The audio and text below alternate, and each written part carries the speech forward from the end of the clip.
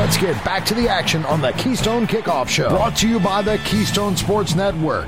Get the best Penn State sports news and analysis at KeystonesportsNetwork.com or download the Keystone Sports app from your smartphone.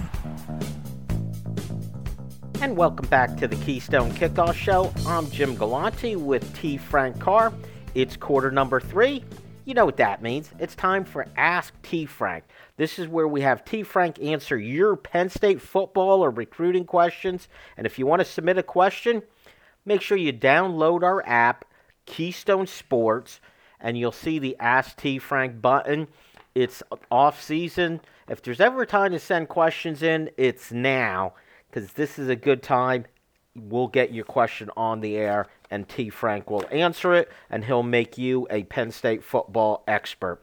At the end of the segment, we're going to name a winner for the best question, and they will receive a copy of the book, Why Penn State by Greg Woodman. That's available at whypennstate.com. You could also get it at Amazon. It's a great read. It talks about Penn State mostly in the decade of the 80s. Those of us who are old enough to remember, those were the glory days, T. Frank, a couple national championships. You're laughing. Why are you laughing? Oh, just the last 5 or 6 years, it seems like the 80s just keep coming back. Like, everyone thinks, like, apparently the 80s were awesome and we have to revisit them as a society. That's all. I don't know about a society, but as a Penn State football fan, I'll take 2 national championships in 1 decade. And still, to this day, that Penn State-Miami game may be the single biggest college football game in the history of the game, T. Frank. It was an amazing, it was more than just a football game. It was more than just a national championship game. It was an event. The whole country was watching, by the way. All right, T. Frank. By the way, if you want to blame NIL on something, blame it on television, and you can blame it on that game. Because, you know, not that television wasn't already around, but when they realized everyone loves football, give people what they want. And I'll tell you what, a lot of what we've seen in college football over the last several decades, you could point at that game as the reason for it. That game is probably one of the biggest reasons why we have a national championship game now. We have playoffs. Because of what that game created. So, anyway, let's move on, T. Frank, to our questions before I fill up the whole segment talking about that one game. Let's start with, okay. Bill in Sarasota says, I have not been the biggest Jonathan Sutherland fan at safety. Will he be a better linebacker than safety, T. Frank? I'm following the theme of our show. I feel this is where I start to feel bad for players like Jonathan Sutherland, because his coaches have asked him to do a job, and it's not some moral failing of his. And I feel like it gets sometimes fans go a little too far. He is out there and he's expected. I laid out his job in the last segment. He has to do that job, and he'll do most of that job fine. Like, even if it's not great, he'll achieve that task. But if he does not achieve your expectation of that task, because there's this preconceived notion that he's not a good football player. And by the way, I'm with you. I don't know that this is going to work, but I'm also not convinced it's not going to work. Like, let's review the evidence. Penn State has recruited linebackers to play Will that they stick at Sam first. They've recruited safeties to play that position. So every defensive position is important, but the 11th defender, as I call it, can be anything. I've decided now. So why not try Jonathan Sutherland? Why not see if his skill set is better closer to the football? And I know fans will bring up Koa Farmer and all those things, and maybe there's an avenue that it doesn't work, but I'm not convinced it won't work. I'm on the doubtful side, but maybe I don't know. Well, I guess I took the tone of the question probably a little different than you did. I took it as Jesse Luketa made a move last year from linebacker to defensive end. Yeah. And I would say that experiment worked. Yeah. And he was a better defensive end than linebacker. So this is the problem. This is the problem. To me like the tone of the question. Right. And this gets, I think this is the heart of the question. Is Jonathan Sutherland good in coverage? Doesn't matter what coverage it is. Is he good in underneath coverage? Is he good in deep coverage? And this is where I think fans have already decided that he's not going to be any good there because he has not been good in deep coverage or in some of his responsibilities where he comes down into the box from that boundary safety.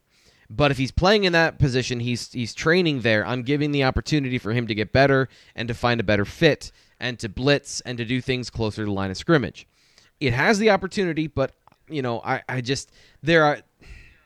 I'm not going to dismiss it out of hand, but I also share the doubts of fans. So I'm conflicted here, and I'm also frustrated that we spend 18 minutes every single day talking about Jonathan Sutherland at linebacker, and it's like, when you look at the broader context, there might be more important things to talk about.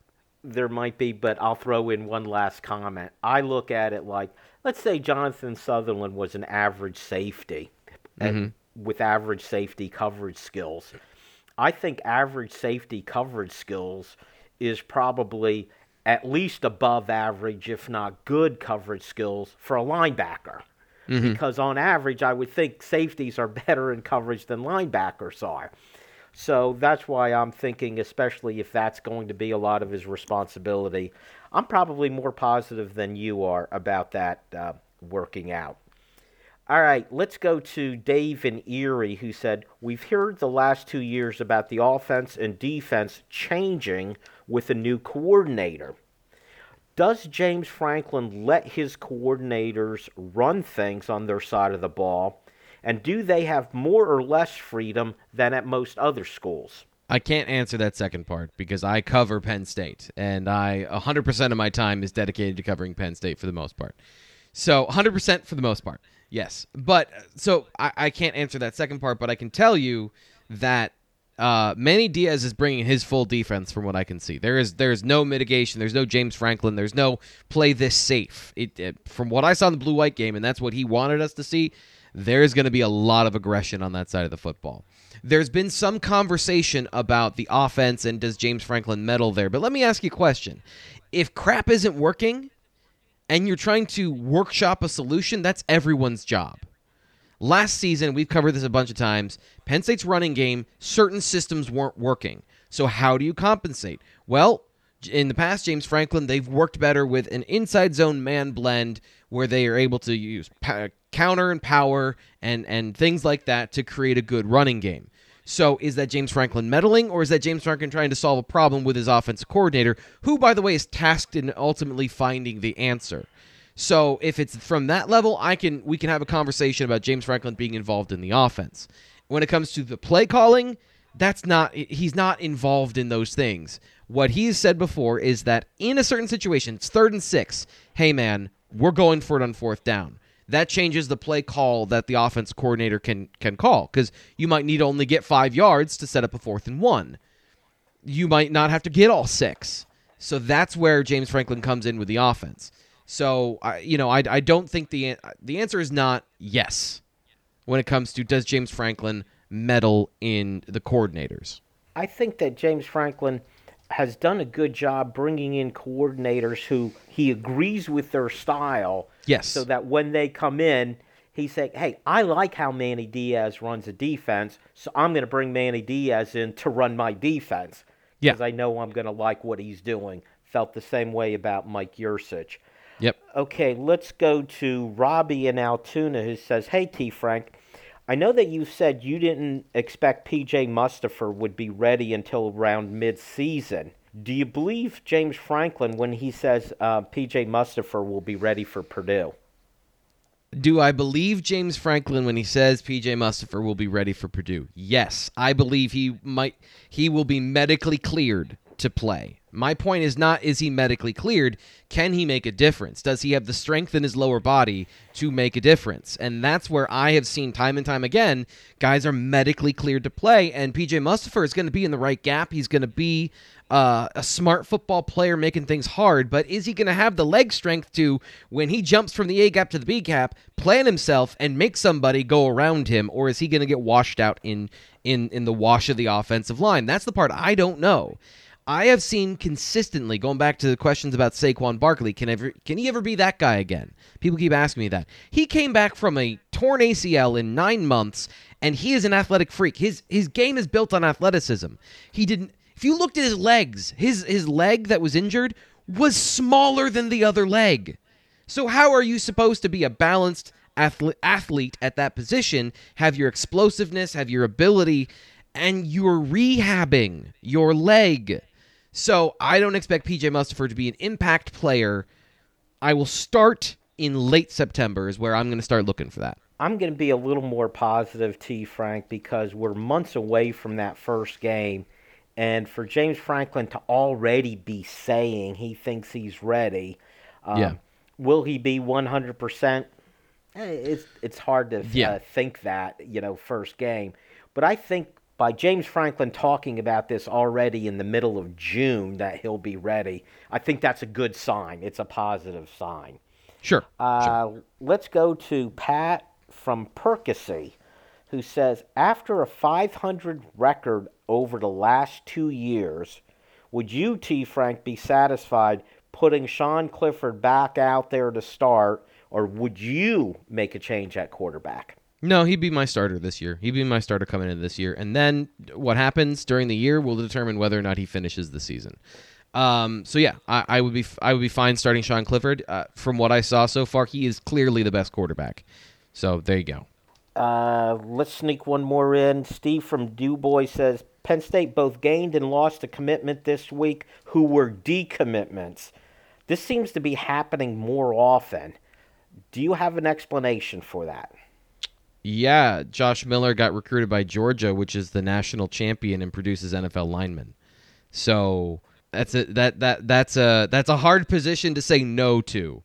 I don't think that this is an indictment on Penn State. In fact, I think he's a 3-star offensive lineman to on 3 in a 3-star in most rankings. And the fact that Penn State identified a talent like Josh Miller, I know a lot of Penn State fans want to blame James Franklin for everything, but they identified this talent. They identified Rodney Gallagher early on. They're good talent scouts. They know talent, and they go and they recruit it. But sometimes when you aren't the biggest fish in the pond, this happens.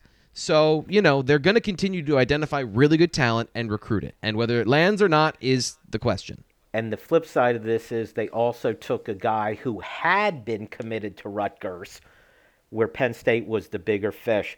Yep. T. Frank is going to be back with us in quarter number 4. We'll name our winner then. Stay tuned. This is Jen from Collegiate Athletic Travel. We've been offering travel to the biggest Penn State games for over 50 years.